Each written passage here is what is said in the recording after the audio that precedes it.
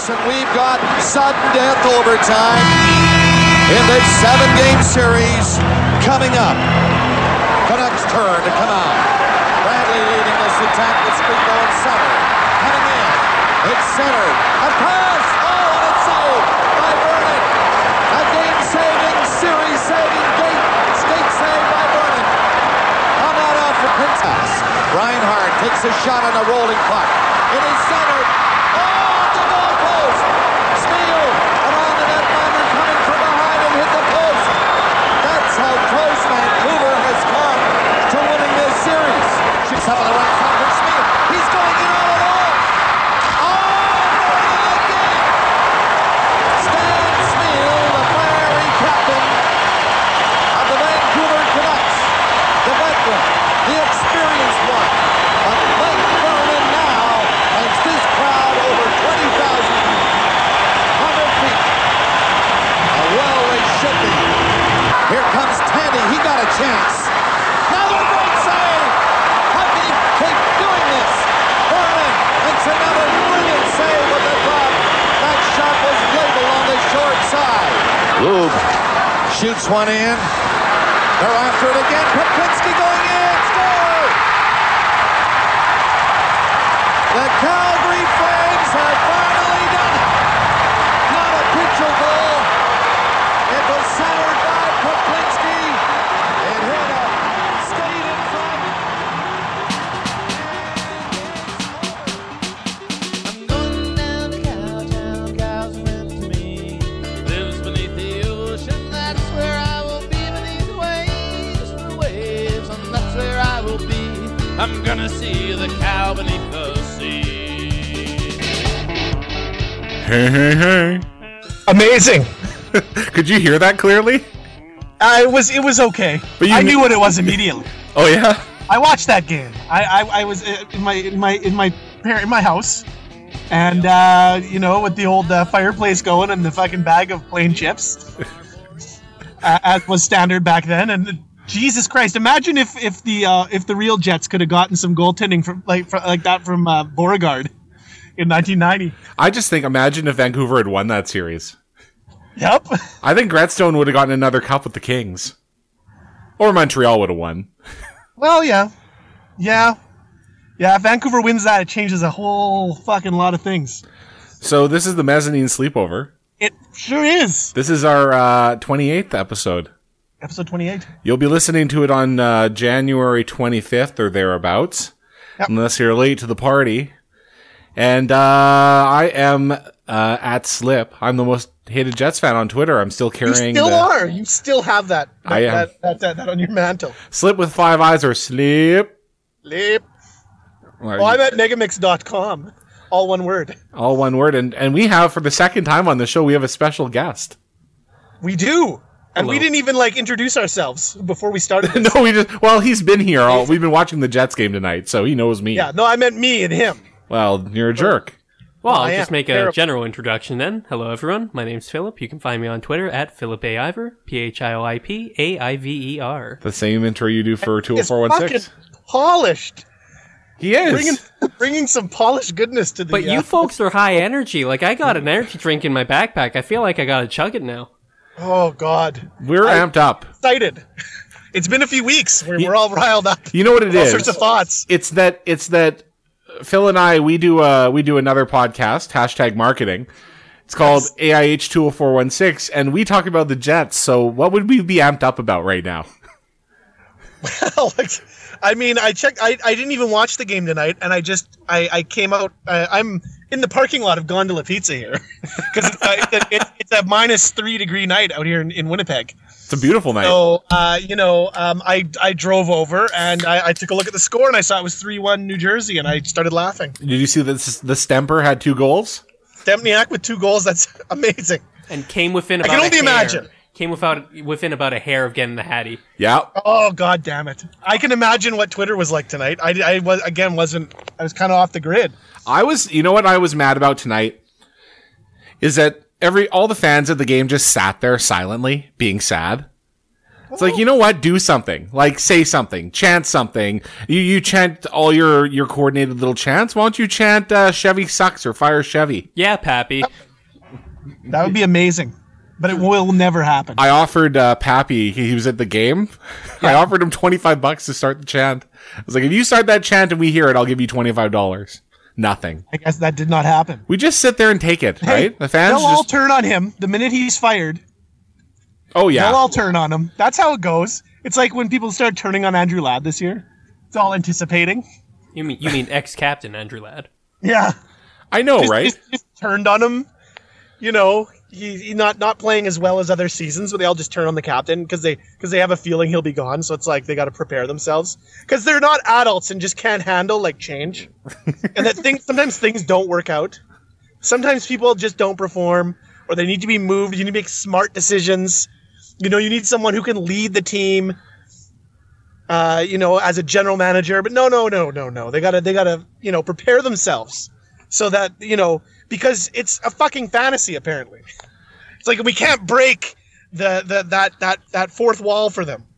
This is like real life, and it's just fucking sports.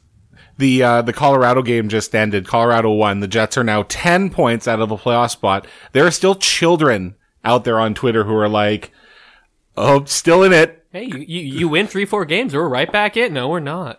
No, you know what's funny? When we were 6 points out, we were like, they're done, dude. Yep. Done. And now, within 24 hours, it's all 10 points back. And there are still people who are like, there was a guy that wrote to me over the weekend, and he's like, well, maybe I'm just one of the only ones who still believes. It's like, well, then you're a child. Exactly. Like, that's not noble. It's stupid. It really is. Absolutely. So, yeah, another banner night for the Jets. New Jersey's a nice looking little team, though. They're not bad. They're in the playoffs. They have a good goaltender. Well, but yeah, they don't look too bad. Before we watched nice pickups in the off season. Before we watched the game, one nice pickup anyway. I usually like to warm up for the other podcast by talking old Jets or watching some old Jets clips. Yep. I found a nice one tonight. Wayne Gretzky scores 7 points in the playoffs against Jets. Nice. It's game 4 in the 84-85 Smythe Division final. Yeah. Where it's all the Oilers just win. So they're in Winnipeg, game 4. Jets are down 3-0. Oilers win the game 8-3. They pull the goalie when it's 7-3. Then Gretzky all scores in the open net. Which year was this? 85. That team, the team that got 2 chapters in the Jets book. Oh God. That's how that season ended. The greatest season in Winnipeg Jets 1.0 history. Yep. And you know what? The people who still who don't want to hear negative things or don't want to be realistic about this team, did any of them live through any of this at all? Because we did. Nope. And it was terrible the first time. It really was. But the folklore surrounding this team. It's like YouTube is right there. And Wikipedia is right there. Just pull up the facts. Like when people argue, well, we supported the team. You can get the attendance figures. We kind of didn't, guys. They're right there. Support the team very well. Didn't come close to filling that building on a regular basis. But that's neither here nor there, because this is the fake Jets, and it's a new era, and it's going swimmingly. Apparently, I mean that one playoff series. This team actually looks worse on paper than the old Jets, just based on playoff appearances and wins. Well, the old Jets, you could argue, at least for summer seasons, were a good team who were just beaten by the best team. Yeah, they would go in and they would make the playoffs a couple seasons and miss one and maybe miss 2, then go back. This team has no playoff victories in 5 seasons. Well, really, this franchise has no playoff victories ever. Well, that's right. I'm talking about in Winnipeg. But yes, I agree with you 100%. You know that. I'm gonna have to I keep it real. I really do. I'm gonna have to look back, and actually see if there's actually any other teams that match the futility of this one, where it's like 0 playoff wins. Columbus is there, right? Columbus hasn't won one. Columbus has 0 playoff wins, and that might be it. But in history, last year's in the league. Columbus came in. I don't know if they came in the same year. 2002? 2002? I don't know. I don't really care about the. Cares. Yeah, you know, and it's just kind of sad, the whole thing. And one thing I want to say is I am now blaming the all these fans who, when this team at the time of purchase, who promised that they would elevate this team to unprecedented heights, that they would take the Thrashers team that sucked and elevate them just because the fans cared so much. And what I have they blame done? them for not coming through on their word. It's true. If only people had believed in Atlanta like we do. Yeah, they would win. And you know what? The funny thing is, it didn't fucking make a difference. Because it still had dumb shits running the team like they did in Atlanta. So it's the same thing. What else has been going on? This is the first time we've recorded since I was in Winnipeg. Anything? Yeah. It's been. I'm getting psyched. I got Monster Jam next weekend. Oh, yeah? You know, we're going. Excited. Is that like monster trucks? Yeah. I've never gone in my life. My son's like, "Can we go to Monster Jam?" And I'm like, "Well, yeah, sure. It's gonna be awesome." All right, Monster Jam. Is Bigfoot going to be there?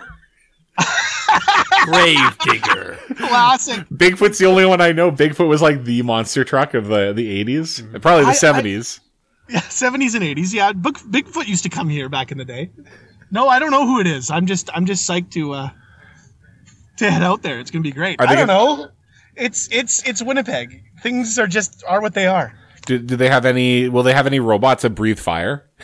Yes, they do. They have some kind of like thing that eats cars.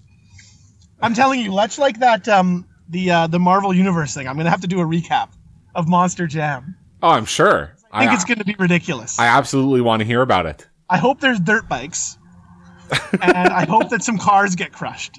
I think that's a guarantee. Yeah. So you know, I will say that it's a quiet night here at Gondola Pizza. Not a lot of pies going out. So anybody out there who I don't know is magically listening live, I don't know how they do it. You know? Phil, but anyway, you know what? If you're listening to this on Monday or Tuesday, and you know Gondola doesn't see a lot of action out this way, so you know call this River Park South Gondola and get a pie because it'll be worth it. Just to give Phil the update.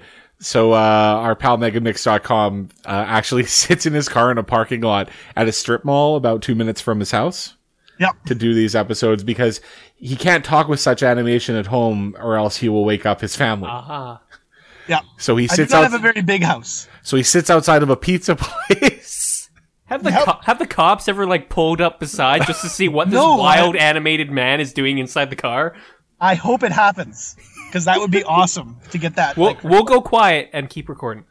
Exactly. I just hold it up and you could all listen. So what happens tonight? You will know. I will make sure. We've had a couple of I've had a couple things with some people wandering around this parking lot, but really I'm the guy sitting in the car for like 3 hours sometimes at a time doing podcasts. Really. I don't think they're the weird ones. So I made you do a terrible project and me a terrible project. I think Phil was actually enthused about the project. No, I wasn't. Whoa, words in my mouth. You decided to join us because you were like, Star Wars Episode 2, can I watch? Nice. Don't lie. Come There's on. more Can I Talk Star Wars? Well, I gotta say, this was a master stroke. Well, I mean, it's better than Force Awakens, right? Oh, yeah. Oh my god. So many more robots and clones.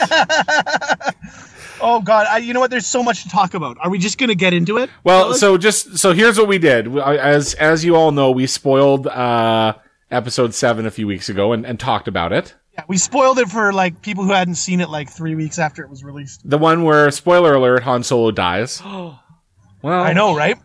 And a whole bunch of other stuff happens, but we gave that a glowing review. Well, here, wait a second. I can only give it a B because I was sort of disappointed he didn't split in two like Darth Maul in Episode 1. Well, you know, that's like another podcast. Yeah, exactly. Just get stabbed. Well, impaled. Basically impaled with a lightsaber. Everything, and you know, we're going to get into it, but everything about the prequels just makes no sense. It really doesn't. So we decided that we were going to watch what I think is the worst of the 3 prequels. I think you do too, Megamix. Phil, I think you say it's a tie with Phantom Menace. That's tough. That's tough for me. I still say that I'm going to actually give it. It's Attack of the Clones in my mind, but I can see how a case can be made for Phantom Menace. But I just look at a few little things. But again, we'll talk about this as we get into the review. So Attack of the Clones, this is Star Wars Episode 2, released in 2002. I guess we'll just kind of try to walk through it, though I'm sure there's going to be enough points that are going to fling us around. I watched it last night, fellas, and I have extensive notes. I had not watched this movie since I might have seen it on TV in like 2006.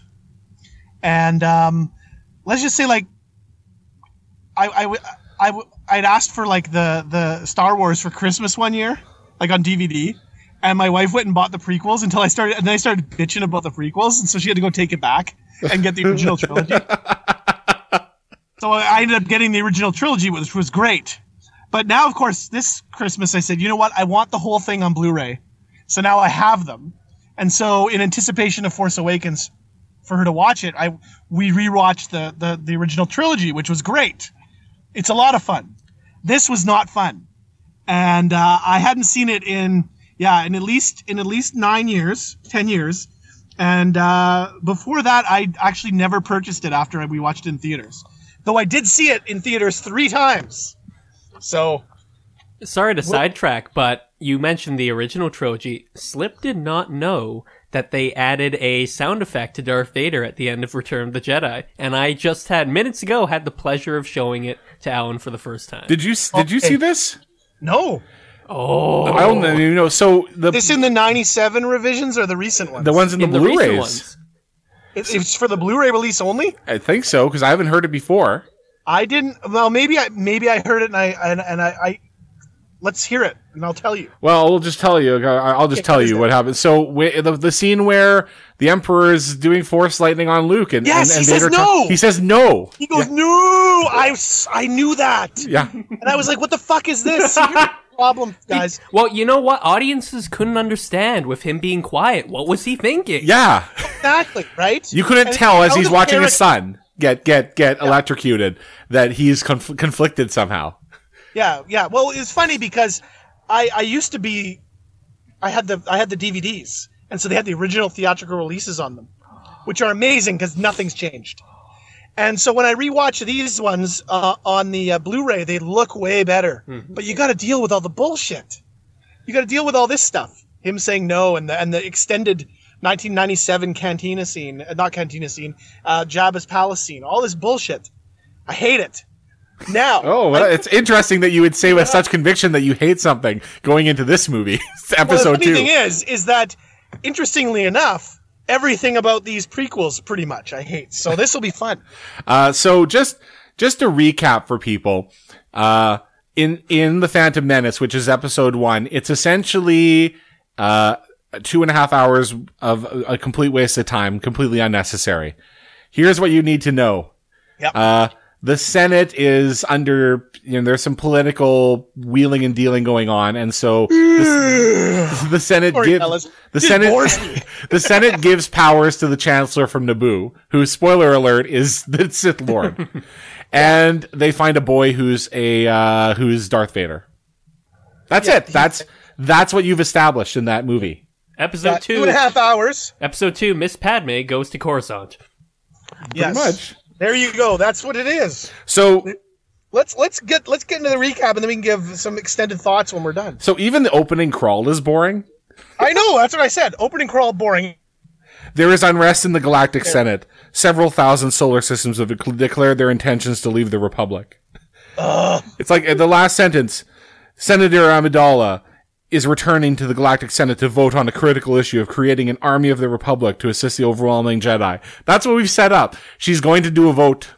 Yeah. There's going to be some political things happening. I'm sorry, somewhere Trekkie fans yawn.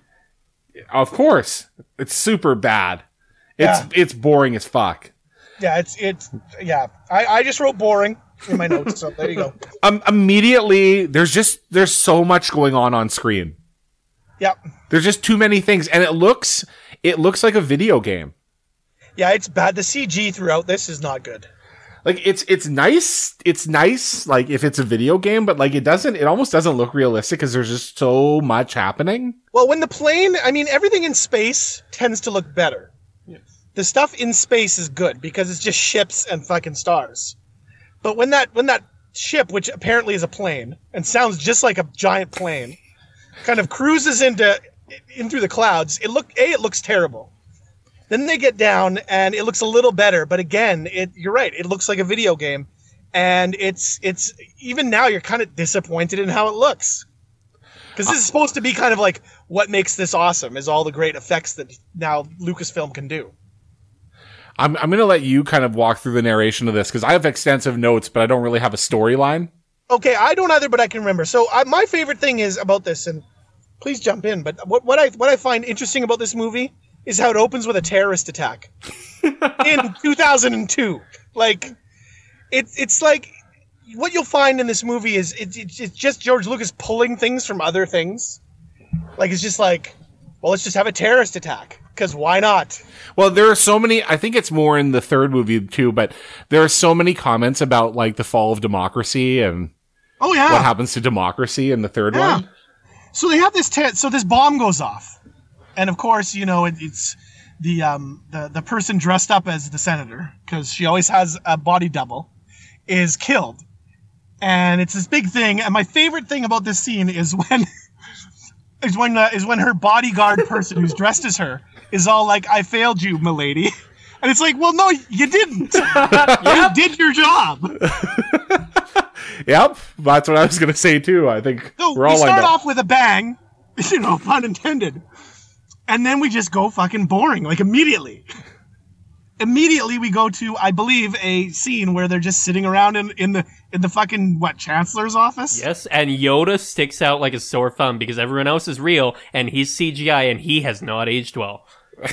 No, and you know what? And if you recall before they doctored Phantom Menace, is that he no longer is a Muppet. I know, the Muppet it was hilariously bad. I know! He was so young! He's like a young-looking Yoda Muppet.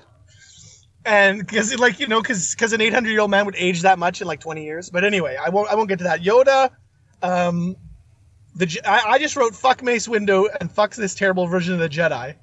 And that Yoda even sucks. So Anakin is super, like, from the very beginning, Anakin's all whiny and troubled. Yep. All, like, questioning Obi-Wan's authority, but Obi-Wan's kind of an asshole too. I think Obi-Wan's an asshole to Anakin because, like, why wouldn't you be? Like, you remember those guys that you're, like, friends with? But, like, they're just fucking pricks. And you just can't help yourself, but, like, you snap at them all the time. Because you're just at the end of your rope. Imagine spending all your time with Anakin Skywalker. No, but their friendship is real. Well, that's the funny part about all this, is that they want you to believe that. But yet he's still, you know, they're all snipping at each other the whole time. And not like that kind of funny banter way. If it was in like an old married couple, it might have worked. Yeah, no, agreed. But it just comes across as Obi-Wan's being overbearing and he's having to deal with a teenager. Yes, exactly. And my thought was that Obi-Wan rules and Anakin fucking sucks. So and I would... so where are we here next? I don't even... it's funny because I don't even write notes around this scene, but there's a long scene where there's an assassination. Talking about Count Dooku, right? They're talking about how it must be Count Dooku who did this attack. I don't know how... But it couldn't be. He's a former Jedi, didn't you know? Exactly. And there's this... You know, this ridiculous banter. And then, of course, you know, they go to this whatever hotel or wherever they are. I don't even know. And fucking Jar Jar shows up. Aren't they just all hanging out in the senator's apartment? Like, isn't that what it is? No, it doesn't make sense. Is it a hotel? Is it an apartment? And all these people are there. She just hangs out in this apartment with Jar Jar Binks and a bunch of droids. Like, it's just, that's who lives with her. You can almost do a sitcom. Well, and then, of course, it's so embarrassing because it's all like the whole scene where they all are like, it's Anakin. And then Jar Jar's all, looky, he's a Jedi. Shut up! Like, you know, like, did you remember, like, seeing these and you were like, oh, God, please don't let Jar Jar be in this movie. And then there he is.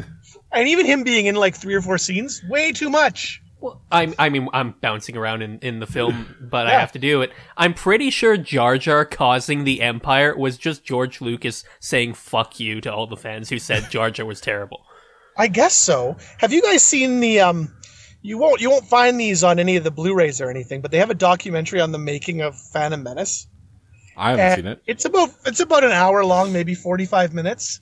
And God, George Lucas just looks like he's just in way over his head and just has no idea. And he's just, everything's on the fly. And there's one scene where he's like showing Steven Spielberg a fucking battle droid. And he's all like talking it up like it's some great thing. And Steven Spielberg is kind of condescendingly like going along with it. It's like, yeah, blah, blah, blah. And then the fucking battle droid's like the prototype, it's like arm falls off. And then fucking Steven Spielberg makes fun of him. And you're just like George Lucas just struggling to make Phantom Menace. And it just continues with this one. So And he's just got this such contempt for people who dare question like anything that he does. So they go through this scene, which I just glossed over my notes. It actually takes up like a good 20 minutes where there's an assassination attempt and then a chase. Yes. And then they find the person who did the attempt. But before that, she can rat out who hired her. She gets killed with a dart that they don't detect, even though they're Jedi. No, I know. The Django, like the bounty hunter, Django Fett, is like nearby. I don't know. Well, he's pretty far away to shoot a dart, first of all. I would like to back up a second, though, because that whole scene is ridiculous. First of all, there's this one scene where Padme is like talking about to the Jedi because they're like apparently supposed to babysit her now. That's their job. And she's like, perhaps just with your presence, this mystery will be revealed. And I just wrote, who wrote this shit? Oh yeah, George Lucas. And George Lucas. then he sends in poisonous bugs. He doesn't just shoot her. Yeah. It's little bugs that are going to get her. That's The other note I made about this kind of like they're babysitting the senator is that Anakin's so fucking horny, like Snake in School's Out. Well, I like how. Okay, she covered the cameras. What, did she catch him masturbating watching her? Oh, right? Right. She doesn't like him. She doesn't like me watching her. Well, no shit. I forgot to hit the mute button. She heard me. Also, so again, like harkening back to people losing their shit over what Rey can do. Yep. Okay, I get it. I know he's gone through years of training with Obi-Wan, but they're fucking flying in space. They're jumping out of cars and like free falling. But he's the chosen one. Yeah, but even Obi-Wan dives through a window and grabs onto a fucking some kind of droid thing and flies around with that through a city. Like, again, same thing. People get upset, but these prequels just made Jedi look like the biggest superheroes Well, ever. no, that's not true. They make certain Jedi look like big superheroes. Oh, that's right. Oh, that's exactly right. We'll get to that later. Yes, of course. Then another one, and again, like, I'm not really, there's a point in time where, they get split up. So after this assassination attempt, the Jedi Council decides that they're Hang on. Oh, You're getting so far ahead. You're missing things. okay, go. There's so many great moments. Yes, we can't miss. All right, so let me kind of drive this bus for a bit. Go. Okay, so Obi-Wan jumps out and we get like a car chase with shenanigans, which, you know, you can't have a good movie without a good car chase, which is what they're doing. And it's at this point where you're just like, Hayden Christensen is the worst actor ever. Like he pulls their little car. It's a car. I don't know what you call it. And he puts it into like a free fall, like straight down. And he's all like cackling away. Like he's having the greatest time ever. But it's just super fake. And I did make my note is that the only good thing about this scene where they're doing the chase is that the scene is fun as shit in Lego Star Wars. Uh-huh. And they use a lot of classic blaster sound effects. But there's really nothing about these prequels that feel remotely like the originals. The CG crash when she crashes into the street is terrible. Yep. It's terrible looking crash. And we did not talk about the the shady character offering Obi-Wan death sticks. Oh, yes, that's right. Hey, want to buy some death sticks? You don't want to sell me death sticks. I don't want to sell you death sticks. You want to go home and rethink your life. I want to go home and rethink my life. See, we don't even need to find this shit on YouTube. I was just thinking that, like, if it was a good Star Wars movie, that would have been, like, funny, but because it's a bad one, it makes me annoyed. Well, it's really annoying because it's like, apparently in a galaxy far, far away, long ago and far, far away, they're all such squares. They'll name their drugs death sticks. Little on the nose. One thing during the car chase. It's small, but it annoys the hell out of me. What the hell is the point of that electric purple gate that ultimately does nothing? She shoots it, causes there to be electricity, they drive through it, and nothing happens. No, I know. Like, what was the point? That was a rad part of Lego Star Wars, but it makes no sense. And Obi-Wan's all concerned, and then they just get through it, and he's like, don't want to do that again. Like, that's the whole consequence. It's just a mild, it's like a stoplight, basically. Yeah. Like, did you need to fill 5 more seconds in the film? I don't know. I honestly, that's the kind of little minor quibble that just annoys the hell out of me, because you could cut that out. There's no reason for it. What? Am I supposed to feel that these protagonists are in danger within the first 15 minutes? Yeah, exactly. Because, you know, and the funny thing is that at 10 minutes in, I'm like, fuck, there's 2 hours and 22 minutes. Like, please end this. And then they just put in more little things. Anakin saying Jedi business, go back to your drinks. Yep. Fuck, I want to strangle him. Jedi business. Like, he's all strutting around like the hot Chico. he's all go back to your drinks. Although I will say, he's all dismissive of all the plebes who all drink in the bar. I will say I appreciated the robot NFL on the TV. Oh, I know, right? It looks like, what video game was that? Was that like Mutant League Football? Yeah, something like that. Jesus Christ. Because again, Lucas has to like fill up the galaxy with like, televisions, and it's like, look at all the funky alien stuff that's going on. These aliens giving thumbs up, Yep. like shit like that. Hey, selling cars. The bounty hunter turns into a lizard, and there's no real reason for it. They're like, I guess she's a lizard. It's a changeling. She's a changeling, starring Angelina Jolie. Yeah, so you couldn't like name it some cool name. It's all changeling. It's all like George Lucas had like a list of funky ass names, and he's just like, fuck this, it's a changeling. And then of course like Jango Fett, who we don't know he's Jango Fett, but he is, shoots a dart from a ridiculous distance, kills this lizard lady, and then like blasts off in like the most ridiculous like speed. Like, you'd never, even in that suit, like, because I think it's established that suit is not exactly like the G's that he hits going that fast. Craziness. But again, it's George Lucas, like, look how fucking fast I can make this guy take off. So anyway, now Slip, we're gonna catch up to you now. Yes, wow. So now the Jedi Council is like, okay, so we gotta discuss. And they're like, after deliberation, they're like, Obi-Wan, you're going to go and find out the mystery of the bounty hunter. Anakin, you will stay with the senator. That's it. Yeah. But it takes a long time to do. Missions to the Jedi. And we have to sit there, and we have to listen to Yoda talk about how everything is just murky right now. The dark side is clouding everything. Yeah. Because I guess you have to write that in and just say it, which is really another way of saying, like, what fucking inept Jedi? Yeah. I know, and the funny thing is, there's like hundreds of them. Yoda just sits. There's literally hundreds of Jedi at this point in the storyline. It's not like there's like 3 of them. There's like hundreds of them, and we'll get to that because there's some things I don't understand when there's so many Jedi. But we'll get to that. So yeah, Jedi Council. I like Giant Brain Jedi. That guy's awesome. You mean Dickhead Jedi? Dickhead Jedi. There you go. His head's like big cock. That's his power. Penis head. So this is where after Obi-Wan takes off and Anakin is left with Senator. With Natalie Portman. With Natalie Portman. Yeah, let's just say it like that. He has the first of what is many hissy fits. Yep. He just, so many fits, and she just sits there and watches him, and yet, for some reason, is still attracted to him. I don't get why he's so mad at Obi-Wan. Like, he's that upset? Like, dude, you're not even a real Jedi yet. You haven't passed your test. No, but he's special. I hear that. Like, but the funny thing is, the Jedi have been like cautioned about him, and I don't think that they've pumped him up being so special this whole time. In fact, they were quite fucking dickish to him in the movie before, and he was a little kid. And then See how he's got this ego. I don't understand.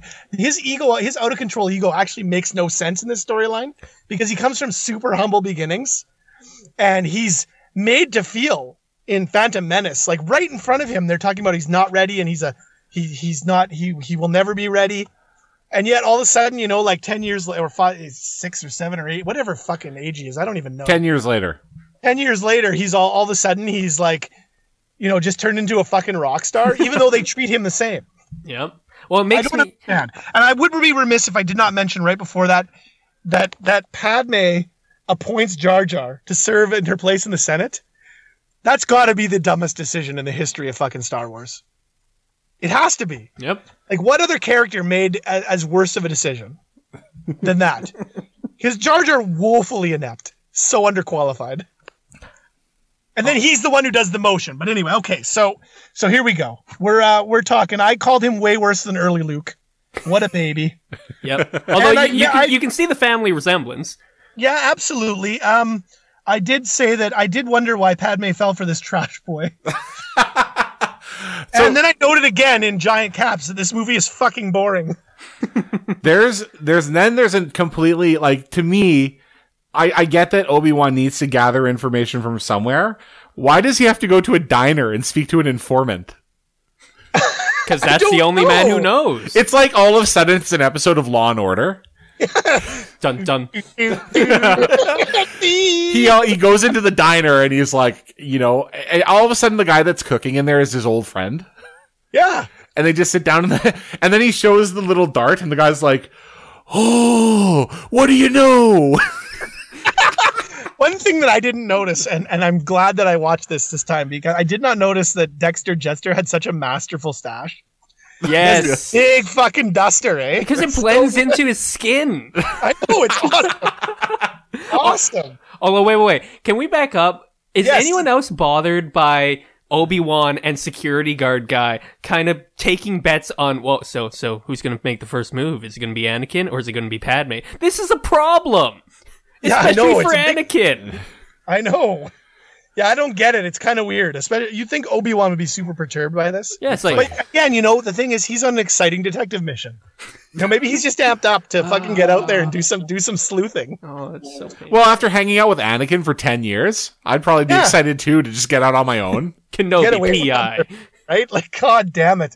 So yeah, he it's such a waste of Obi-Wan too, because I will posit a theory later that the only reason you could never wipe out the and reboot the prequels is because Obi-Wan Kenobi, played by Ewan McGregor, is awesome.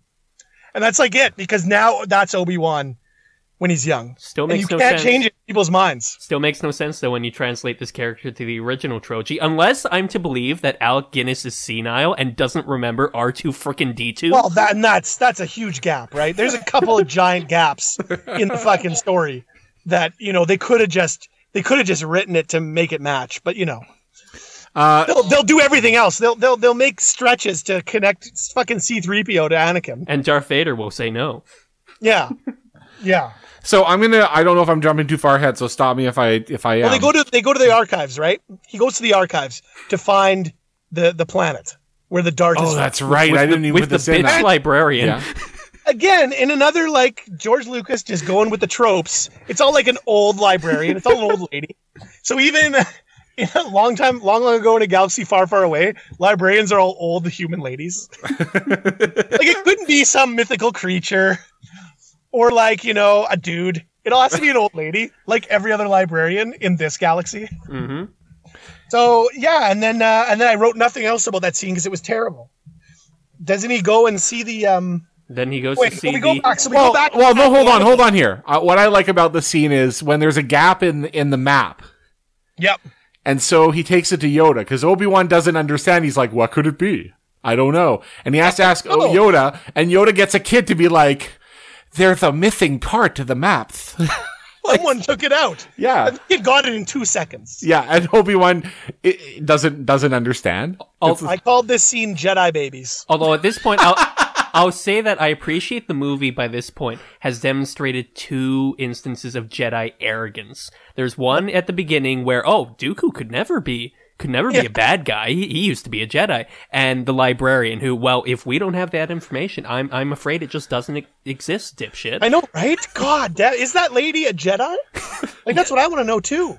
Yep. They're all so fucking dumb. Or she's just hired by the Jedi. She's like the Jedi secretary that they hire. Yeah, it's all the job. Like, did she have to apply to Yoda to run the library? It's all Jedi Archives Administrator. I would imagine that she wouldn't have had to have applied for it. They would have known about her, and then like Yoda would have approached her. I'd like to see that as one of the side movies where the Jedi go on side missions to recruit the best admin staff in the galaxy. You have to email hr@jedi.com. So good. So this storyline's terrible, by the way. Terrible at this point. Again, they spend like 5 to 10 minutes to basically establish. I find a map. There's a hole in the map. Go there anyway. Children are innocent. Yeah, because Obi-Wan looks at the fucking thing and it says there's stars being pulled in its gravitational pull. Like, clearly there's something there. You asked. Just go find it. God. You have these fucking ships that can go across the galaxy in seconds. And I must say, in the entire movie, the scene with the children is probably the worst for Yoda's mouth not matching up with his sounds. It's terrible. Yeah, there's a lot of... The CG on Yoda is just brutal. Mm-hmm. Brutal. They're back and forth with Anakin and Padme at this point. And by the way, while you're talking, I'm going to line something up here because I think this is an important scene to line up. So let's see. He creeped her out on the refugee ship where they stand out like a sore thumb because they have their own astrometric droid. And she's wearing like this crazy gold outfit. Yep. But like they're all the richest people. All... like honestly, you look in the background and these look like genuine refugees.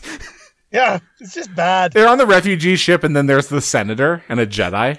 Yeah, she's all queened out. Which I gotta say, so she's talking about she was the queen, right? But she was elected. Yes. At 12 years old. Yeah, things are weird on it. But... Like I don't fucking get it. I do not get this. It makes no sense. If I'm not mistaken, and it's probably all non-canon now, but in the extended universe, it does seem to be a Nabooian thing where they elect like young teenager, mid-teenager. It's quite so creepy.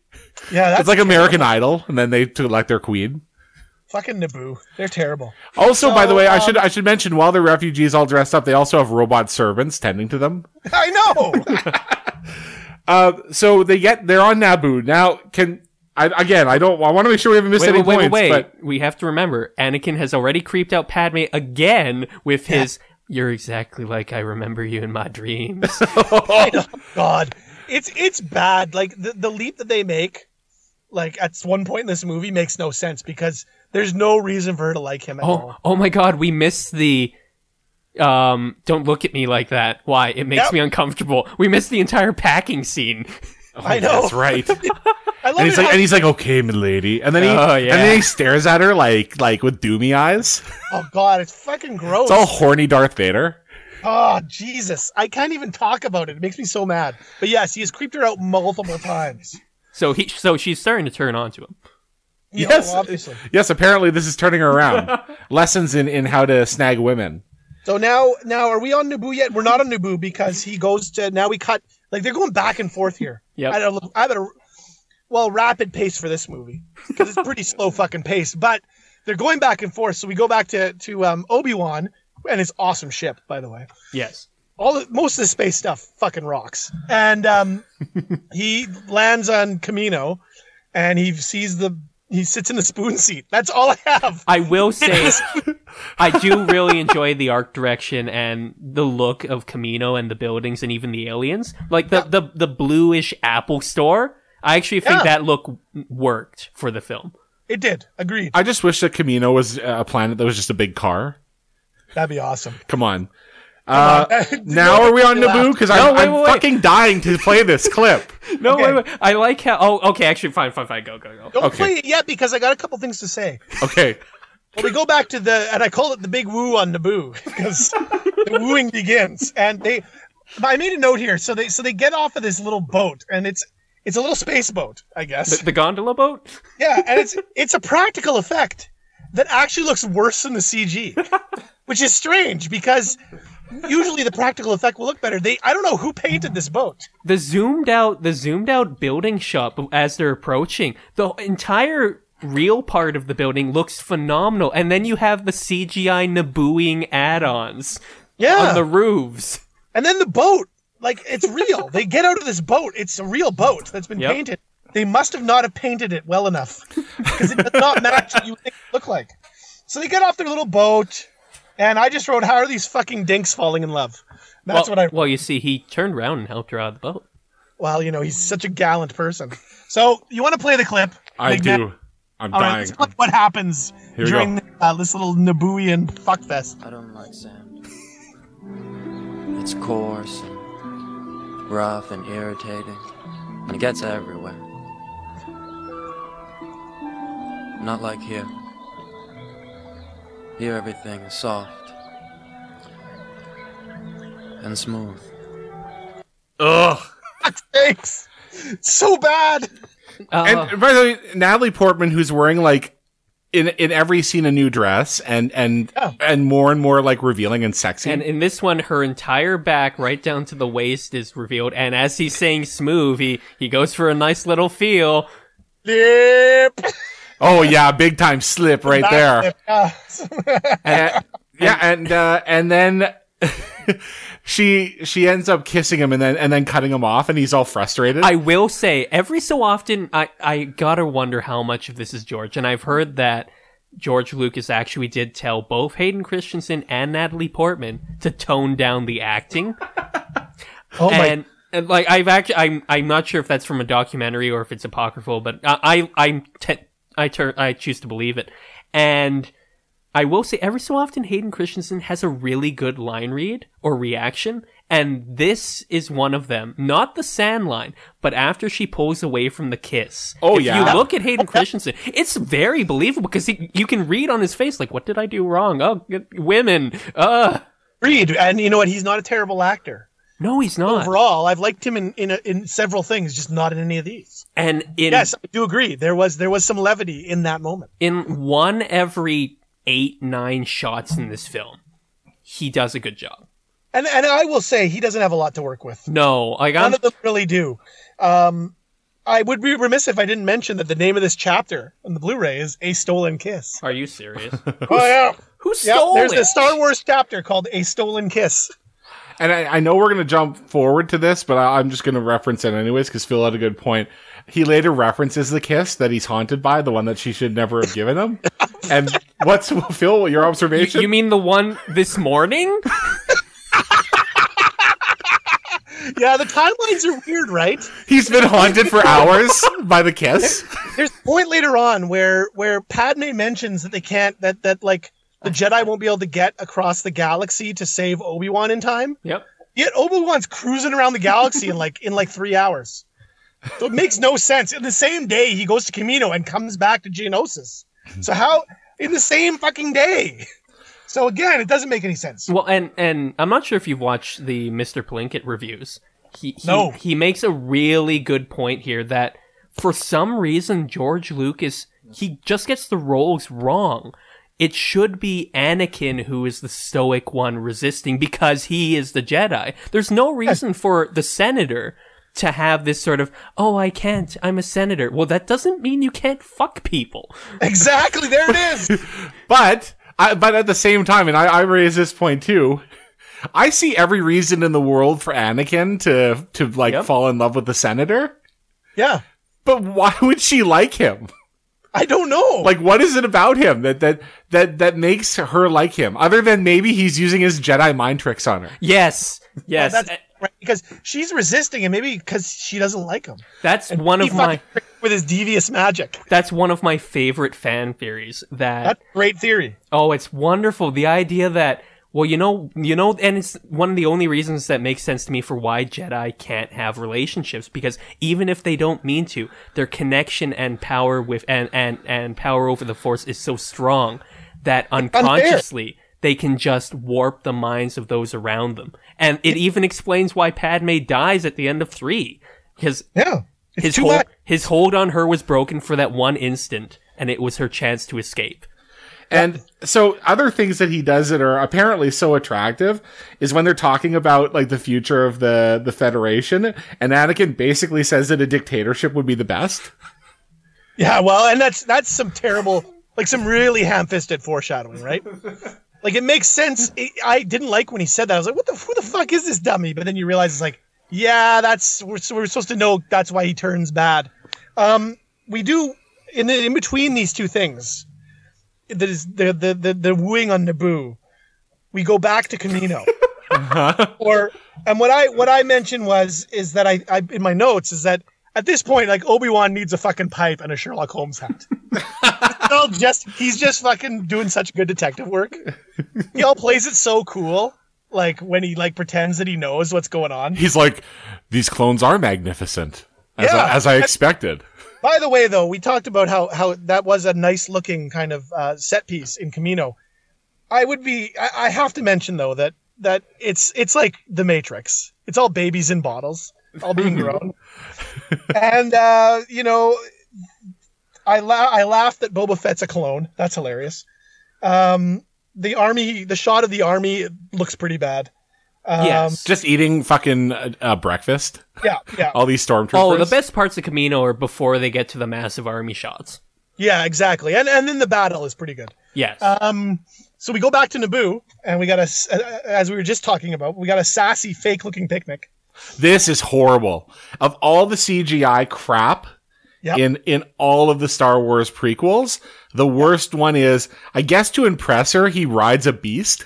Okay, so here's my thoughts. This is the one thing I wanted to say. And I said the same thing. This is the worst moment in the whole series. In the whole series, I believe this. So he surfs on this like cow beast, and he's laughing. And he looks like he's fucking Teen Wolf on top of Styles. Like he's playing fucking Surfing USA. You know what? Somebody should do a fucking Vine of that. Surfing USA with that, because that'd be amazing. And then he falls off and gets trampled, right? And Padme's all scared, and then Anakin's all sick. And then they roll about, and she ends up on top of him, and yeah. I guess that made her like finally fall in love with him. His goofy fucking, I don't know what kind of cow it was. It's like if you were trying. It's like if when you're in grade 8 and some girls walk by and you're on your skateboard. Yep. So you just have to amp up your tricks. I'll do a little ollie onto the curb. And so in the Naboo timeline, at this point, they've had that awkward kiss, and she said no, and then they go and frolic about in a field. Yeah, and of course they've talked about, and like you said, Slight Man. I mean, the extrapolation of his belief that one dictator should rule the whole galaxy is established in like the worst way. And how does she not like look at him with such disgust and just be like, "You're fucking dumb"? No, because and you know what? He's a fucking senator. She's smart. Although man. two things. You should know. One, you know what? This movie really does episode 2 is Darth Vader the teenager, and that is such a teenager high school answer in terms of political science and beliefs of governance. Well, just to remember, I mean, if I think about this, I mean, there's a photo that exists of Alan himself with Gary Filman. There is. A young conservative, and now look at him. When did he fall off the wagon? This was me with him in probably 1988 when I was a kid. Well, you weren't a teenager yet. Get a picture with the premier. You're only 10. Yeah, I didn't know shit. Come on. I'm just bugging you. Come Well, on. man, I like how at the end there, she can't wrap her head around the idea that Anakin is a fascist that she convinces herself he's joking. I guess so. He does this like delayed laugh. Mm-hmm. But there's never like, just fucking with you. I'm just thinking, like, if I'm courting somebody and I'm just kind of sitting there, like, and we're having a conversation, like, what's really going to get her worked up is when I'm like, that Hitler had some really good thoughts. Yeah. Pull the old Bobby Hull, okay? And the thing is that this is a queen, and she's a senator. She is a passionate political voice. And he's just so fucking clueless. But most of like all, you think if you're trying to get some slip, like why are you like you should know like maybe I should just like tone it down. But wait, most of all, she's a woman in need of romancing. I guess so. In George Lucas's world, Of course. sometimes they just needed some deep dicking. Apparently, So they then go again. Correct me if I'm wrong, but I think they go back and now Kamino. now we've got on Kamino. Now we've got the battle, the Jango Fett Obi-Wan battle. Which two things? Well, they start. The first thing they start with a he meets Django in. I hate saying that, but because I just hate the name. He meets Jango Fett in his little apartment. Is that the most Boba Fett. rinky-dinky apartment you've ever seen? Oh, we pay him well and look give at him this thing, it's like a one fucking room. bachelor pad. He's like the fucking template for the whole clone army, and they give him like basically it's not even a bachelor His pad. ship- It's like a hotel room. His Like ship is probably more Studio spacious. apartment. he's got a little walk-in closet. I don't know where the pisser is. There's no kitchen, and he has to live in it with his clone son. Yeah, and they have this part where it's like they have this badass kind of face-off, which it's. But then there's like this big fucking stupid dopey looking alien standing in between them. Although that, Like I called it a giraffe alien. He's right there, and Yeah. it kind of ruins the moment. yeah. Although I will say that it was a great standoff. That was two actors acting. It really was good. There was some good, some really good emoting. I did enjoy that. So they end up. And now then remember we the battle hasn't happened yet. I don't think, or has it? Nope. No, it hasn't. So now we go back to Naboo again. It's dinner. Because apparently they eat peaches or whatever, or sort of pears with forks. That's their dinner. They're eating pears with forks, and he does a fucking Mac-tastic magic trick. He's all, hey, check this shit out. And he's all floats it over to her. And then we get the quote where he's haunted by the kiss. Wait. We go to the sex dungeon. Yeah, that's right. By the way, I should also mention they're at dinner. She's got another dress on. Then they go to the sex dungeon. And she's got another dress on, and fuck, what a dress! I know, right? It's all is that is it leather? It's like the fucking push-up bra of dresses. Yep. Like amazing with like the little material like right in the cleavage too, just like everything to accentuate. Yep. But she's like So dark. no wonder he's so worked up. Dark sex dungeon, leather-clad woman, fireplace, Yeah, but she's a sender. exactly. And so he's haunted by this kiss, like you said, Phil, earlier that day. Been haunted, and you should never have given it to me. I guess I should have never stolen it. trash. He's such a piece of trash.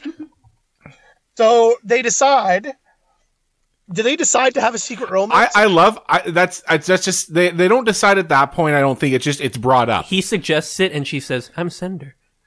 But Yeah, but if well, you yeah. think about this, Senator can never have a secret romance. it's like I just like the idea where she's like, I'm not into it. You're creeping me out.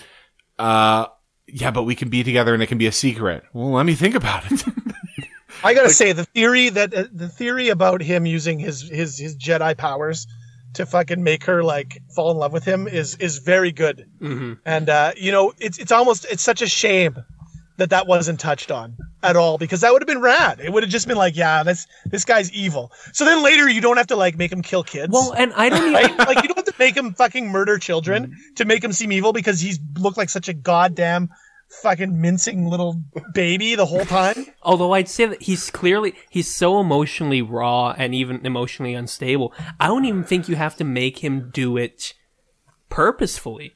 No, It can just be an unconscious thing. But then this is why you needed the films at some point to explain why they can't have romance. We're just Exactly, told they that's all you can't gotta because do. they can't.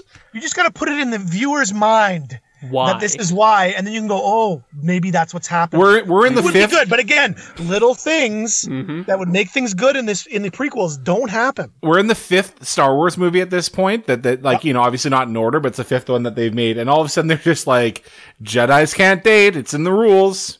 Yeah, just like that. Oh, okay. I didn't realize. All right. Yeah. It's just ridiculous. So we go back now, back to Kamino, because we've gone Kamino, Naboo. I'm kind of at some points, I kind of want to see some other things, but at least Obi-Wan, it's satiating a little bit. So they have this is a confusing Clone Army storyline, but it is what it is. Then we go back to Anakin having a nightmare. About Which his is mom. like- out of nowhere. Like And Nightmare is really watching this film, so that, they could have spliced in there, and I would have been like, "Fuck yes, he's troubled." but we're okay. So now we had the battle yet? no, but we're an hour into the movie. We're an hour into the movie, and Anakin's. It's 10 years removed from the first movie, so there's been 10 years. Yep. And it's only now at this point we know, that all of a sudden he misses his mom and he's worried about her. Yep. Like there's not even a hint. There's not. Well, he's having visions. They right? don't. So the idea is that he's probably been getting visions ever since she was taken by the Sand People. Yeah. Oh, the Sand People. That's right. There. See, we explained something to you here. Oh, there you go. Yes. See, this actually did make sense. He's feeling through the Force. He's seeing his mother being tortured. So, it makes sense. Now, I think the whole thing's fucking baloney and malarkey. And I will go back and I have some fantasy booking later, and we'll get to that. Okay. So now we go back and finally we get some lightsaber action. No. Yes. No. Wait, you forgot about the phone call. Oh, the phone call. Yeah, tell us about the phone call. Oh, God damn it. I mean, come on. How about the phone call where Ewan McGregor goes, so there's a clone army here, and the Jedi Council's response is, yeah, but do you think the Kaminoans are behind the assassination attempt? It's like, no! We're contracted out. No, but be wary. Don't let your feelings cloud your judgment. They could be in on it. Did they really have to tell Obi-Wan that? He's a fucking Jedi Master. Like, it's dumb. So anyway, we get the lightsaber action, right, fellas? Yes. And right away, I'm like fucking psyched. And then he does a fucking karate kick. Yep. A terrible CGI karate kick. Patented kick. I was like, fuck off. There's a lot of bad CGI. Like just the physics of the battle at so many points don't make sense. Yeah, Like, no, exactly. Getting flung around by a cable and falling over the edge. It's cool when you're watching it for the first time. But upon multiple viewings, you're kind of like, oh yeah, this is clunky. And as all of this is going on, you also have to have baby Boba Fett in the ship being like, "Get him, Dad! Get him! Yeah!" Well, and here's one part that didn't make any sense to me. I can buy that, okay, Ewan McGregor gets flung around by the rocket. Fine, it's an explosion effect. Why did Slave One's laser cannons not kill him? I have no idea. Like, little Boba hits the fire button, they shoot, and there's an explosion near him. Yeah, well, I don't know. There's some things can't be explained. They fly away. Yep. And Obi-Wan, who should fucking be an outfielder in Major League Baseball, hurls a beautiful fucking toss of his little tracking device onto Slave One as it takes off, and so he follows him. And then the asteroid space chase was pretty fucking good. Yes. Lots of good stuff. Obi-Wan hates flying, but he's pretty damn good at flying. And the Jango Fett, psychs him out, gets behind him. We got the heat-seeking or whatever they are. Shoots rockets. one. Right, well, at one, yeah, and then it's a good space chase. It's a typical like bad guy where they see something explode and they're like, "We got him. We won't be seeing him anymore." He's done. Of course, in true Star Wars fashion, he hides somewhere, and all of a sudden their detectors can't detect him. So they can detect everything else anywhere, but if a ship hides on like an asteroid or some shit, Although it's like all of a sudden it disappears from the radar. I only noticed this I only learned of this recently. Do you folks know of the little Easter egg as Jango Fett gets onto a ship as they're blasting off Kamino? No. If you watch him, he actually hits his head on the door as he's going in the ship, which is a nice little shout out. Hey, there Nice you go, little fan shout out. service. I will say, Kamino's one of my favorite aesthetically pleasing things from the movie.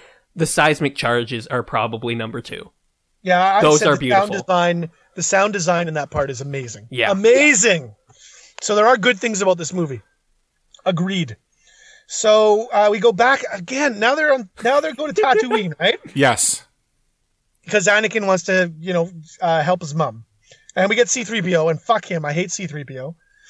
And it's bullshit that Anakin built him, and I hate that. And I hate And we have to go through all immediately, this. C-3PO is a fucking asshole to R2-D2. So now what's the name? I don't know this. What's the name of the guy that used to own Anakin? Watto. Watto. Okay, so they go to Watto. The Jewish stereotype. Yes. It's like, Well, only first money they- worked for first- me. First they go visit Oh wait, yeah, they go to Watto. Yeah. They go to Watto Watto. because they got to find out what happened with his mom. Little Annie? Little Annie, it's a you. Hey, I'm a stereotype. So then he's like, yeah, I sold your mom. And like he could have said it in about 10 seconds. They spread it out 2.5 minutes at least. Terrible. Yeah, so they sold mom to Lars. Who then freed her and married her. Yeah, who freed her and married her. So they go out to where The classic homestead on Tatooine. Yeah. Because everything has to connect in this movie. You can't just have things that don't connect because people would get upset. Apparently, Hey. well, I could have done without a lot of the connections, and it would have been great if they just made good movies. There was a shout out, and almost every scene in The Force Awakens is an echo of something before it. Oh no, I agree. Yeah. I agree. There's a But way what of I'm doing saying it. is that we pay so much attention to these little things when so much of it is so bad. So ultimately, what we figure out is that Sand People kidnapped Shmi Skywalker, and now they're holding her, and that's kind of that. And the lesson is in A New Hope: Sand People 20 years later still dicks. They really are. so they. Anakin gets on his little trike. I love. Looks terrible. I love this scene where he's riding his little dirt bike, super mad through the desert. Like he's So good. just a scene, like super bad CGI, but he's all badass on his little bike. Yeah, I wish they had just put in like Anakin fight dances because that'd be even better. But as we're talking, by the way, I'm oh shoot, sorry. Oh god, there's an ad for. Oh god, what's going on? I'm lining up my favorite thing that of this whole movie. But anyways, keep going. So he goes in and his mom. Or wait, we go back now. We go back to some political stuff.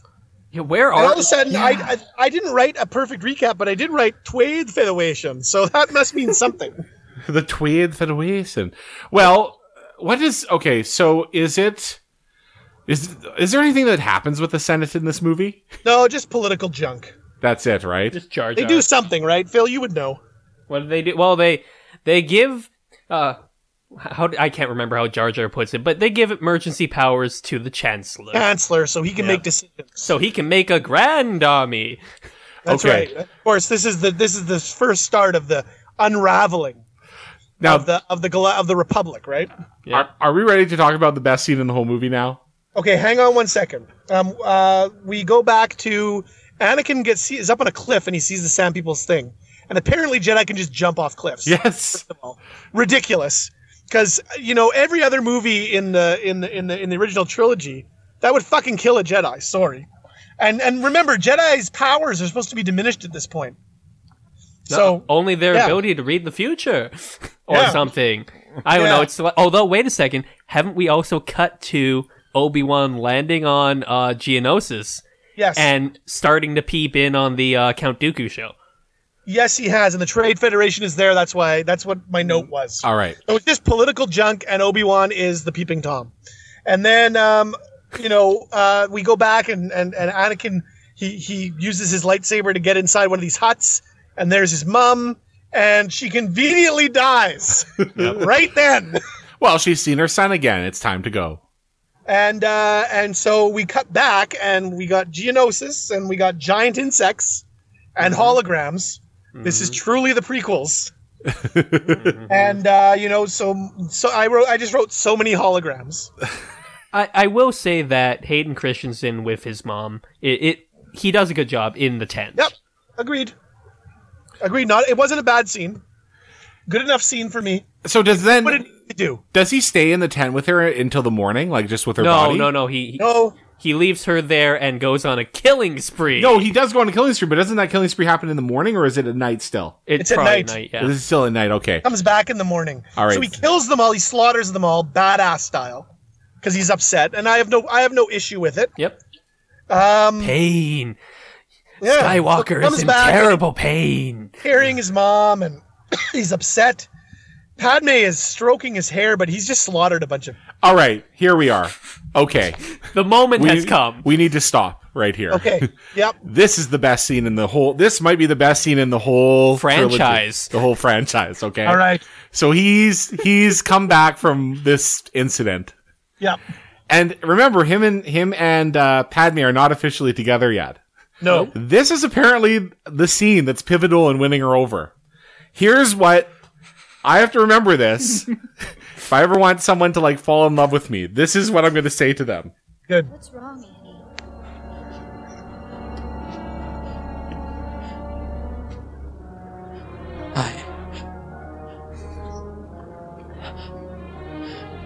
I killed them. I killed them all. They're dead. Every single one of them. And not just the men, but the women. And the children, too. They're like animals. And I slaughtered them like animals. I hate them. I think that's implied, right?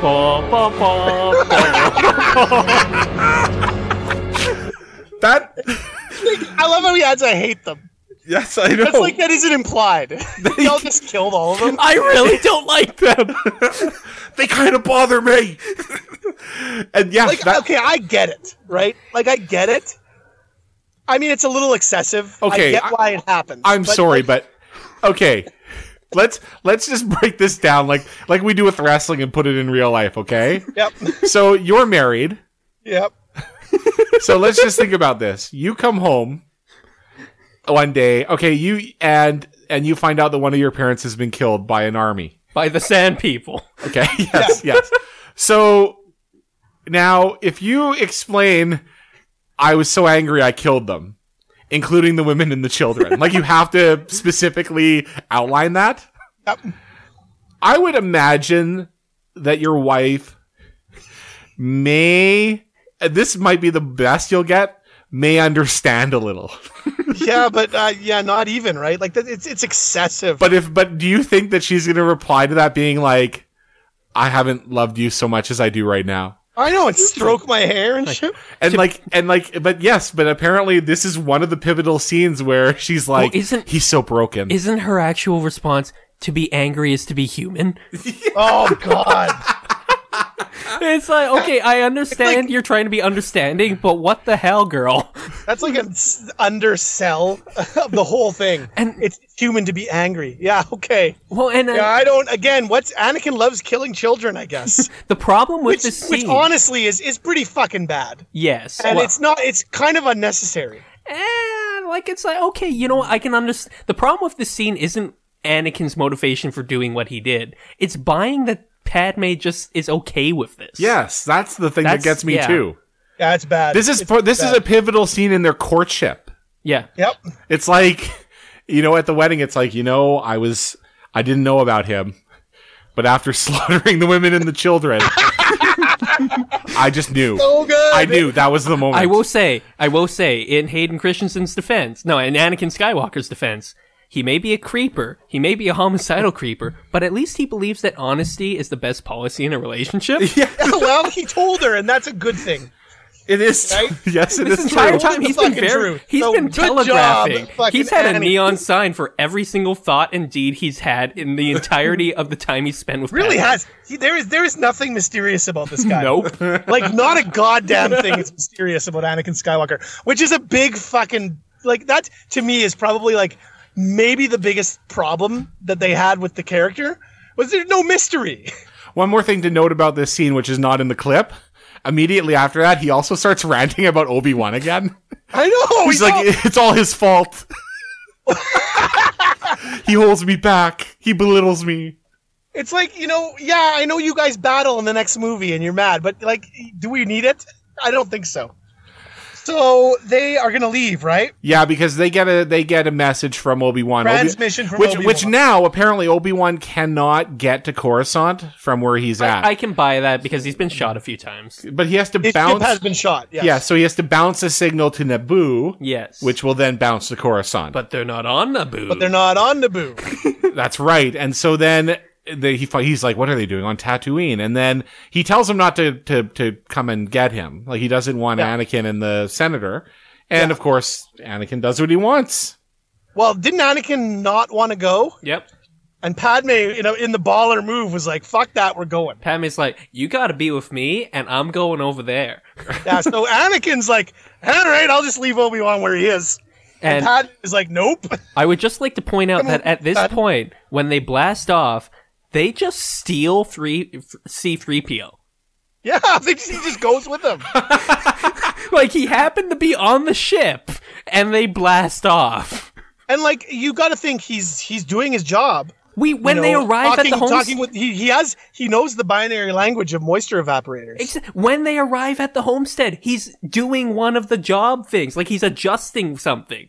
I'm assuming that in 10 years, C-3PO has gotten some kind of an upgrade to have all this knowledge of all these languages, or maybe he's still learning. I don't know, something, because he was built by Anakin. And so he couldn't, who knows? But anyway, so we go back now to some more politics, and I have to say. Now we got Jimmy Smits involved, and the dude looks like he's like in a Shakespeare play.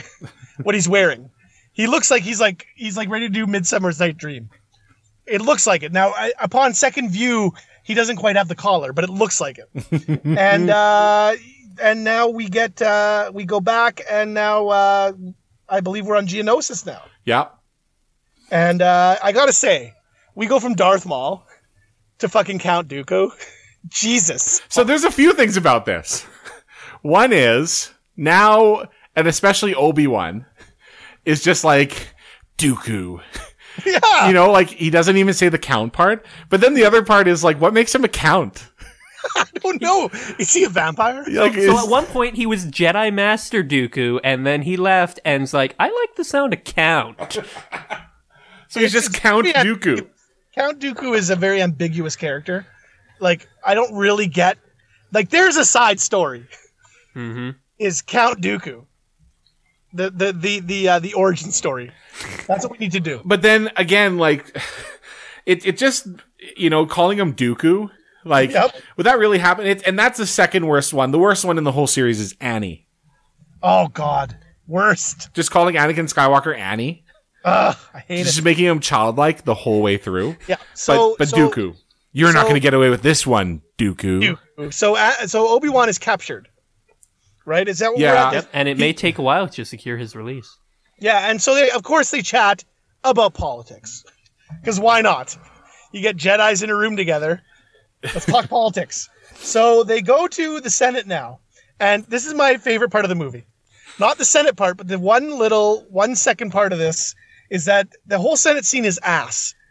But they're in the Senate thing. One of the groups is a contingent of Ponda Babas from episode fucking 4. In the cantina scene, where the guy is like, "I have my friend doesn't like you, and I don't like you either." Well, the other guy's Ponda Baba, and I know this because my son has all these books, right? All these Star Wars books, and one of them has all these characters. Yes. There's all these like kind of low level characters, and like one of them, it's all Ponda Baba and Dr. Evazan. And so the big joke in my house is that at the end of the book, it's like, who would you want to be friends with? And my son's always like Ponda Baba and Dr. Evazan because they're all fucked up looking. So I saw a bunch of Ponda Babas and I'm like, yes, Ponda Baba. So there we go. That's my favorite part of that scene. Mm-hmm.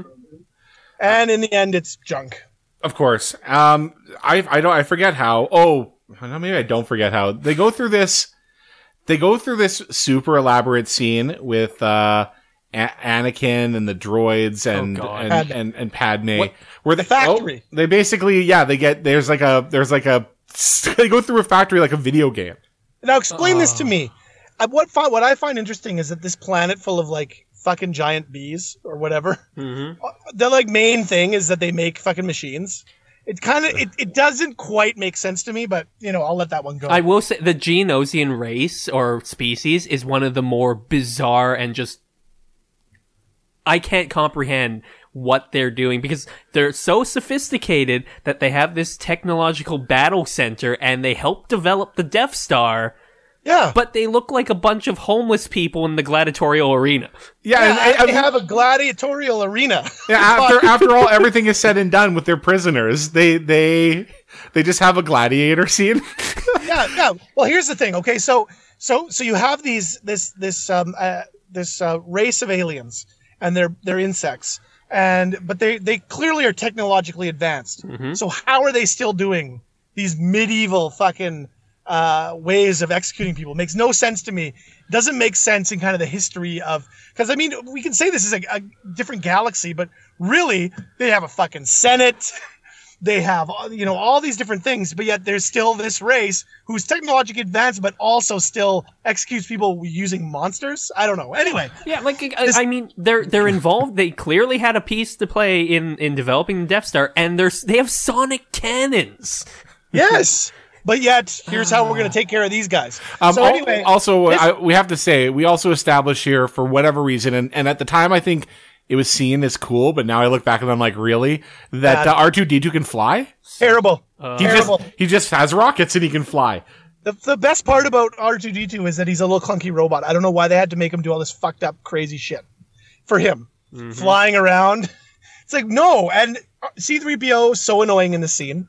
Oh, yeah. As he always is, but it's even more because he's C3PO, so he's worse. Oh, my God. The CGI C-3PO is probably the worst thing visually in this entire film. I agree, because he's supposed to... The thing with C-3PO is that he can't fucking do anything. He's a stupid droid, right? He kind of stumbles around and bumbles all over the place. But you see all of a sudden, he's all like falling and grabbing onto fucking... He grabs onto that giant robot with the platform on it. Yeah. He looks agile as fuck. I know, it makes no sense. All of a sudden, you know what he looked like? He looked like that little robot in that fucking War Amps commercial. He's all flying through. Star the robot. Whoa! Yeah. Out of nowhere, all of a sudden, he's all parkour fucking C-3PO. You're talking about my childhood there. That brought me back. Well, that's what we get on the sleepover. That's half the reason we're here. So they add, Anakin and Padme get caught, and they are prisoners too with Obi-Wan. And then they wheel them out into the gladiator arena. Although the weapon, which is his life, gets destroyed. Although his arm does not. Yeah, exactly. That's right. I was telling Alan earlier, I honestly do not understand that part. No, it makes no sense. How his arm gets all caught up, but then it's fine? Yeah. Yeah. I guess it's supposed to, create some drama, but the whole scene is one big, waiting to see what happens. I don't see... They had just way too many things. And then we get the foreshadowing. Padme's going to have lava dumped on her. But luckily R2 can plug into anything. Yeah. It's like USB ports all over the galaxy that just fit the robots. And and she also... The foreshadowing where it's like, when the lightsaber's broken, and then Anakin's like, Obi-Wan's going to kill me. Yeah. Well, again, that's one of those moments where it would work in The Force Awakens. Yeah. Yeah. But in this one, ugh. No. Yeah. So they do the Gladiator Arena 3 years after Gladiator was in theaters, so that's nice. And won the Oscar. Yeah. This movie is ripping off everything. And I gotta say, okay, I know there's so many things to say. Yes, there's so many things to say about this. By the way. But ultimately, and you feel free to go back and say some stuff after this. But it ends up with this battle with thousands of droids against thousands of clones with laser guns shooting all over the place. Yep. And there are Jedi kind of in the middle. They're fighting on the side of the clones at this point, but they're right kind of in the middle of this battle, right? Yep. And there are Jedi who die in this battle. Yep. Yet for some reason, standing alongside the Jedi, just cool in the whole battle, Padme. I know, shooting with her little gun. My favorite part is, and you're right, we do have to go back a little bit, but my favorite part is when she's riding on the beast and Anakin's behind her in in the seating area, the standing thing. The chariot. Yeah. And wait a second, she's up there. Your lightsaber ain't deflecting 90% of the laser shots heading her way.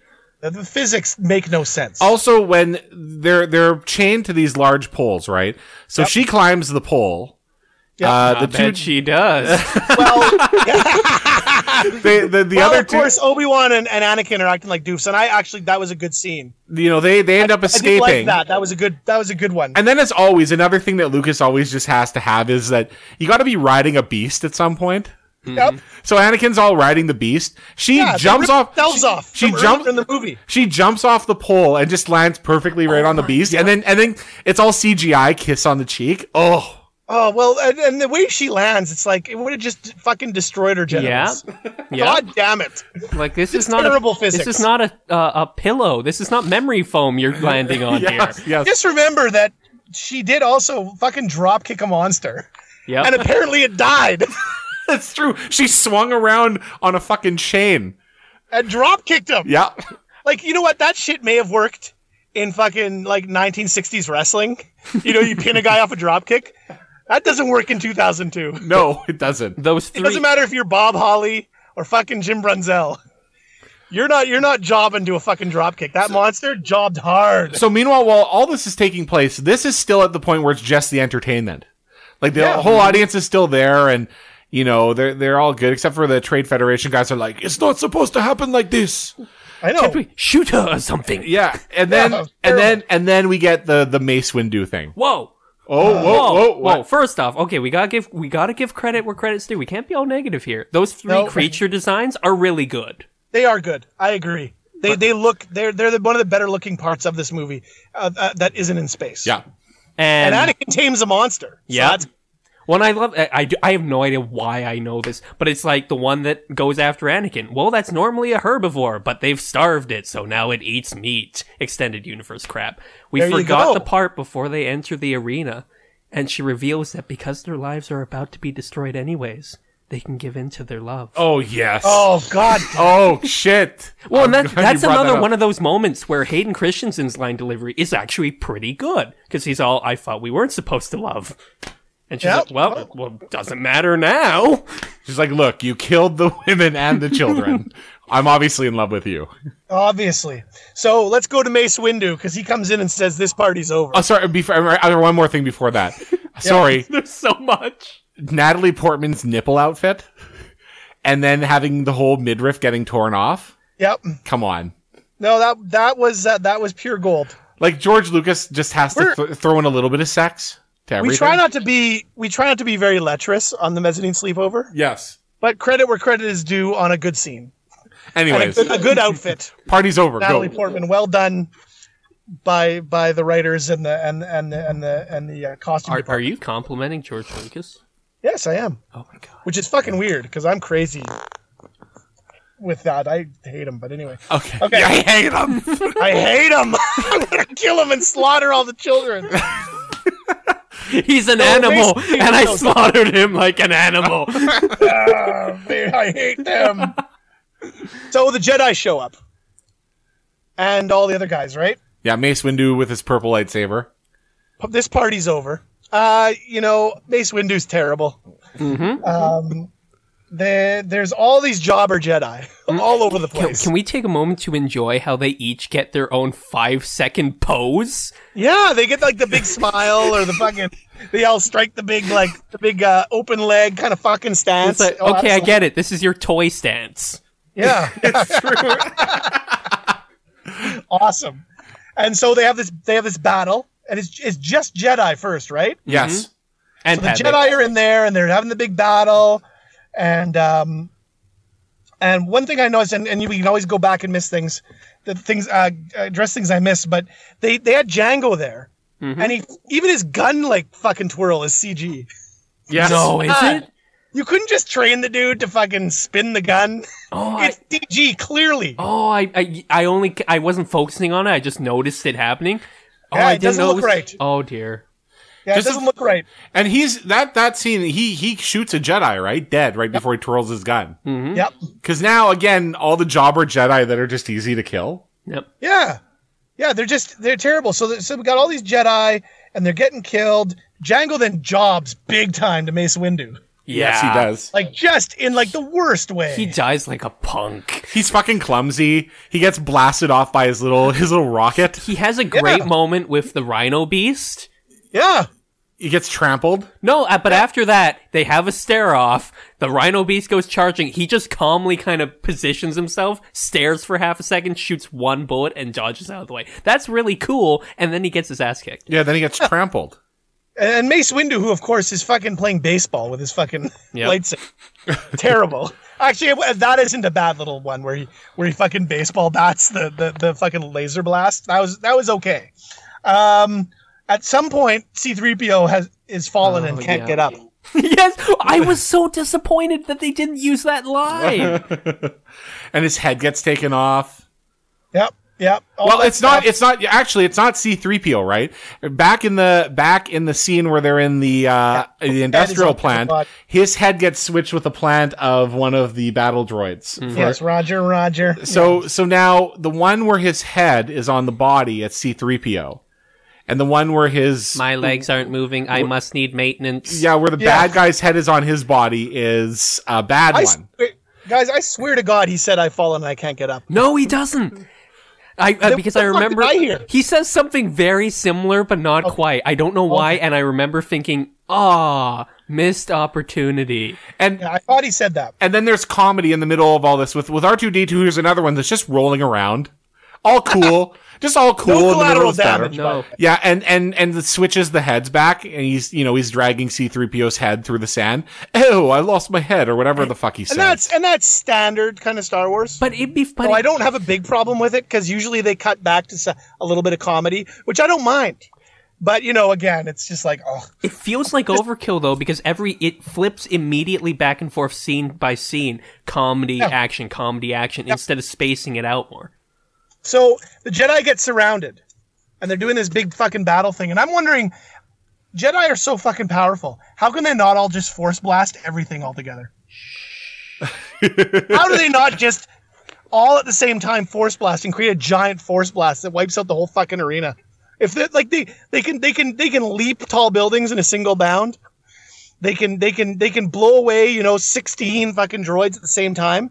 Well, they can't force blast. There's at least 20 of them, right? And we've already established maybe not all of them can do it, but we know that Obi-Wan can. He is doing it all over Episode 1. I would like to think that Obi-Wan and Anakin and Mace Windu could take out a fucking an army of droids. Mace Windu should be able to, right? Well, Well, anyways, so now they're surrounded, and they're like, we're going to fight you to the death anyways, all you robots. And this is all because Mace Windu, when he had the advantage and had a lightsaber pointed to freaking Boba Fett Sr.'s head, he decides to just, I'm going to face off with these droids. Yeah. It's like, what are you doing? Kill them! Yeah, pretty bad. And of course, Count Dooku all spares them, and instead of just killing this is movie. This isn't Star Wars. This is just movies in general. It's like, I'm going to give you a chance. Although I can understand. Okay, we're going to take them as hostages, and I don't know. I ransom them for money. Well, I don't understand what the whole point is. What's the whole point of even dragging it out? Because isn't it supposed to be a secret that all of this is going on in the first place? Yeah. So it's not like he's going to call in a ransom and be like, oh, by the way, I'm Count Dooku and there's an evil plot and I'm in it. Yeah, because they run away. Wouldn't he be best if someone discovered his plot to just kill them? It seems like this is on the cusp of them, revealing themselves as a separatist movement with thousands of star systems and an army. Yes. It hasn't already been established. That the Jedi missed. They're just missing it. Yeah. So then Yoda shows up in his ship, and all the clones show up, and it's on. The battle continues, and it spills out much like in wrestling, spills out onto the battlefield. Yes. Somehow it spills out on the battlefield, and there's fucking Senator telling them what to target, and she's just taking a general kind of role, and the battle continues with some more CGI. And some ridiculous looking starships, by the way, these big fucking circular bullshit. The ball things are stupid. Yeah, pretty dumb. So then, and Yoda's giving commands too. He's like, aim all your firepower at the starship. Wait a second. Who the fuck's in charge? Where's Commander Cody? Those guns, they weren't doing anything until Yoda said, do this? Yeah, it makes no sense. So, the things apparently, they shoot and they kind of linger and they kind of I know that they don't pull the ship down, but it looks like they do. Well, weird. And the Jedi are already showing they don't give a damn about the clones because these are the worst tactics I've ever seen in a Hollywood film. The clones are literally just standing in a line shooting.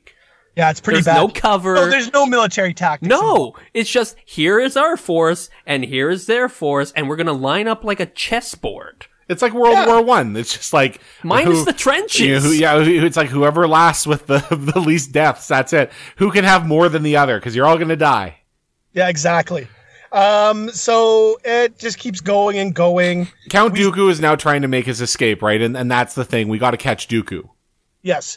And so he's there chatting with these little bees or whatever they are. And he's the Death Star plans, and it's the big pop moment where you all go, where the whole place explodes with clapping because we're all dorks. And you see the plans of the Death Star, the ultimate weapon, and they got to hide it. So Dooku gets on his little trike because we can't go a half an hour without another trike ride. And it looks terrible again. Like, it's just bad. Zooming over the desert. Yeah, and so they follow him, and Padme falls off. That's one well-shot scene in the entire chase where the ship almost crashes and it just kind of nudges the hill and she falls off. That one actually doesn't look bad. Not bad. She falls off. They keep going. They get to some escape place where Dooku escape. And now we have the battle. So Dooku... Well, in comes Anakin and Obi-Wan. And they're like, you won't get away this time, Dooku. Yeah. And so now it's 2-on-1, which, in wrestling booking, 2-on-1 for the baby faces against the like gallant heel. Yeah. Like one person who's like defending themselves against multiple attackers, but he's the bad guy. Yeah. But it's soon revealed that he has Force lightning. So he's got a distinct advantage. He pretty much takes out Anakin right away. Yep. With the Force lightning. Yep. And then it's 1-on-1. And I mean, for some reason, Dooku's the one person who Obi-Wan can't beat. Yeah, that's right. Because Dooku has him. He has him down and he's going to fucking kill him. And then Anakin springs to life and saves him. Yeah, and Anakin rocks some double sabers. For 5 seconds. I know, it sucks. And we don't get multiple sabers really until Grievous does it in the next movie. Yep. But double sabers was awesome, but he gets beat pretty easily. He gets taken out by a wily veteran. His hand is cut off. He's beaten pretty fucking severely. And then we get Yoda. And okay, dudes, this shit was amazing. Yes. And I still like it. Well, I still enjoyed it this time around. The fucking pulling the coat aside and the fucking lightsaber jumps into the hand, the green saber. Awesome. Awesome. Best scene in the movie. Just that one little move. it's pretty good. Turns it on. Yeah. Though they didn't know how to make Anakin's quote unquote superior dueling skills visual, because if you watch the duel with Dooku and Anakin, most of the latter half is just reaction shots with color. Like, it doesn't actually show what saber techniques are going on. It's just Dooku's face, Anakin's face, Dooku's face, Anakin's face. There goes his hand. And during that battle too, it's actually during the Yoda battle too, we also see they had to CG his face onto somebody else's body. Yep. And just it again, like, then don't, like, it worked fine when Darth Vader could barely move. The battles weren't bad, right? So, like, seriously, like, they wanted Dooku to be all live and, like, really good. And it was like, they should have just had him be wily. But no, they got to make him all live, so they got to put his face on somebody else's body. Bad. But anyway, so Yoda starts doing his flipping shit. And in the movie, I remember we saw it when we saw it on the opening night, I remember. Fucking place all huge pop. Yeah. Yeah. Big time, he's flipping around doing what they did it perfectly. Here's what Yoda would have to do to defeat somebody. Yes. He's just be like super like flipping video game character. So good stuff. Although, why couldn't he at the end there, when Dooku causes the big canister to try and fall on Anakin, why couldn't he have flung it at Dooku's ship? Nah, I don't know why. Just Storyline, right? Yeah, I could have just ended it right there, but Darkseid clouded his judgment, I guess. Yeah, Dooku takes off. He gets away. They basically battle to a duel or to a draw, but then Dooku distracts by putting Obi-Wan and Anakin's life in peril, and as Yoda saves them, Dooku makes his escape. In his inexplicable ship. With a big fucking umbrella on it. With its solar sail. Yeah. It's true. Yes. And then he goes to New Jersey. And then they just look over their big army. Yeah. The big secret army that just it just exists this. and no one notices it. Yeah. Well, I guess it's a clone army at this point, right? So that's fine. The clone army's fine. Okay, Yeah, the you've clone army's explained why fine. there's tens of thousands of them ready to go. Where Yeah. the hell did the ships and tanks come from? Yeah, I don't know, man. Did the Kaminoans make those too, or did they have them on special order from some other race? That I have no idea. That dead Jedi got around. And like, seriously, how does like 20 years pass and they have like way worse walkers? Like their walkers look pretty fucking sturdy in Attack of the Clones, and then by Empire Strikes Back, they're so fucking rickety. Yeah.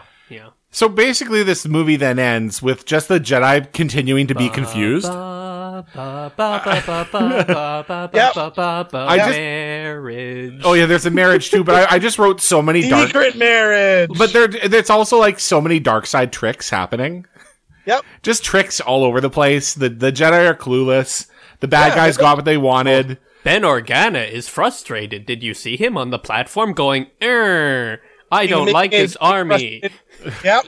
I love the secret marriage too because it's secret, but they have fucking C-3PO there. My favorite part the dude is with the biggest fucking mouth in the galaxy. And R2-D2, they're the witnesses the of the wedding. witnesses are R2-D2 and C-3PO. I don't know how C-3PO doesn't blab immediately that they had a secret marriage. I just wrote boo, bad movie. And that's basically the end of the movie. That was a bad movie. And we spent a lot of fucking time talking about it. We did. I had a thought, and I fantasy booked something, and I'll make it quick. By the way, just for we were going to do dad songs on this episode, but I think we'll save it to next week. Yeah, we'll save it to next week. Absolutely. Anyways, continue. I just feel like the prequels were done so wrong, and they really it started off poorly. I don't think we needed to see little Anakin. Nope. Like you could have started out with. Imagine a episode 1 with kind of a rogue and a scoundrel Anakin Skywalker who's just doing, kind of illegal things, but he's really fucking good at it because he's got this force awareness. And we don't even need to know about a mom or anything. We don't even need to know a backstory. And he gets kind of wrapped up in, like by luck with Qui-Gon Jinn and Obi-Wan Kenobi in a battle with Darth Maul and all this kind of stuff. You have just a good movie, a good solid kind of caper movie. And then you go to the second one, and in the second one, it's like we have him established, and we have Padme, and they don't like each other, kind of like Han and Leia, but like they're attracted to each other, like they're all about the fucking. And then wouldn't it be great if he became Darth Vader, not in the suit, in episode 2?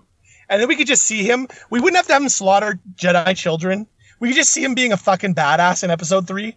And then finally face off with Obi-Wan and get fucking into the suit at the end.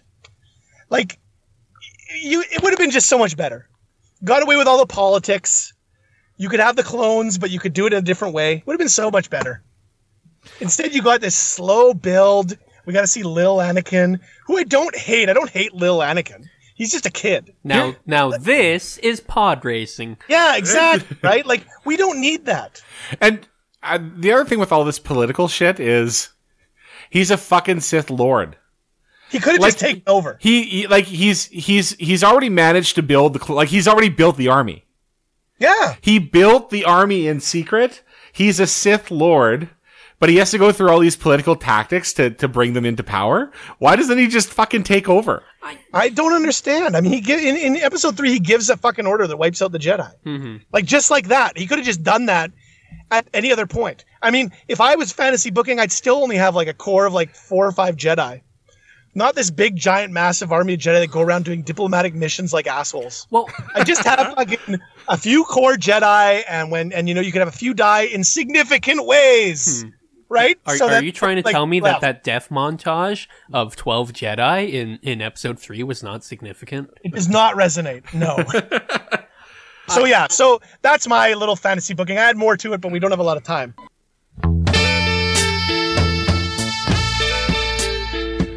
Nice. So, an hour and 50 minutes Nice. to talk about Talk much. Talk about episode 2, Attack of the Clones. the movie is 30 minutes longer than this episode. Well, you know what? We could have just turned the movie down and done fucking commentary.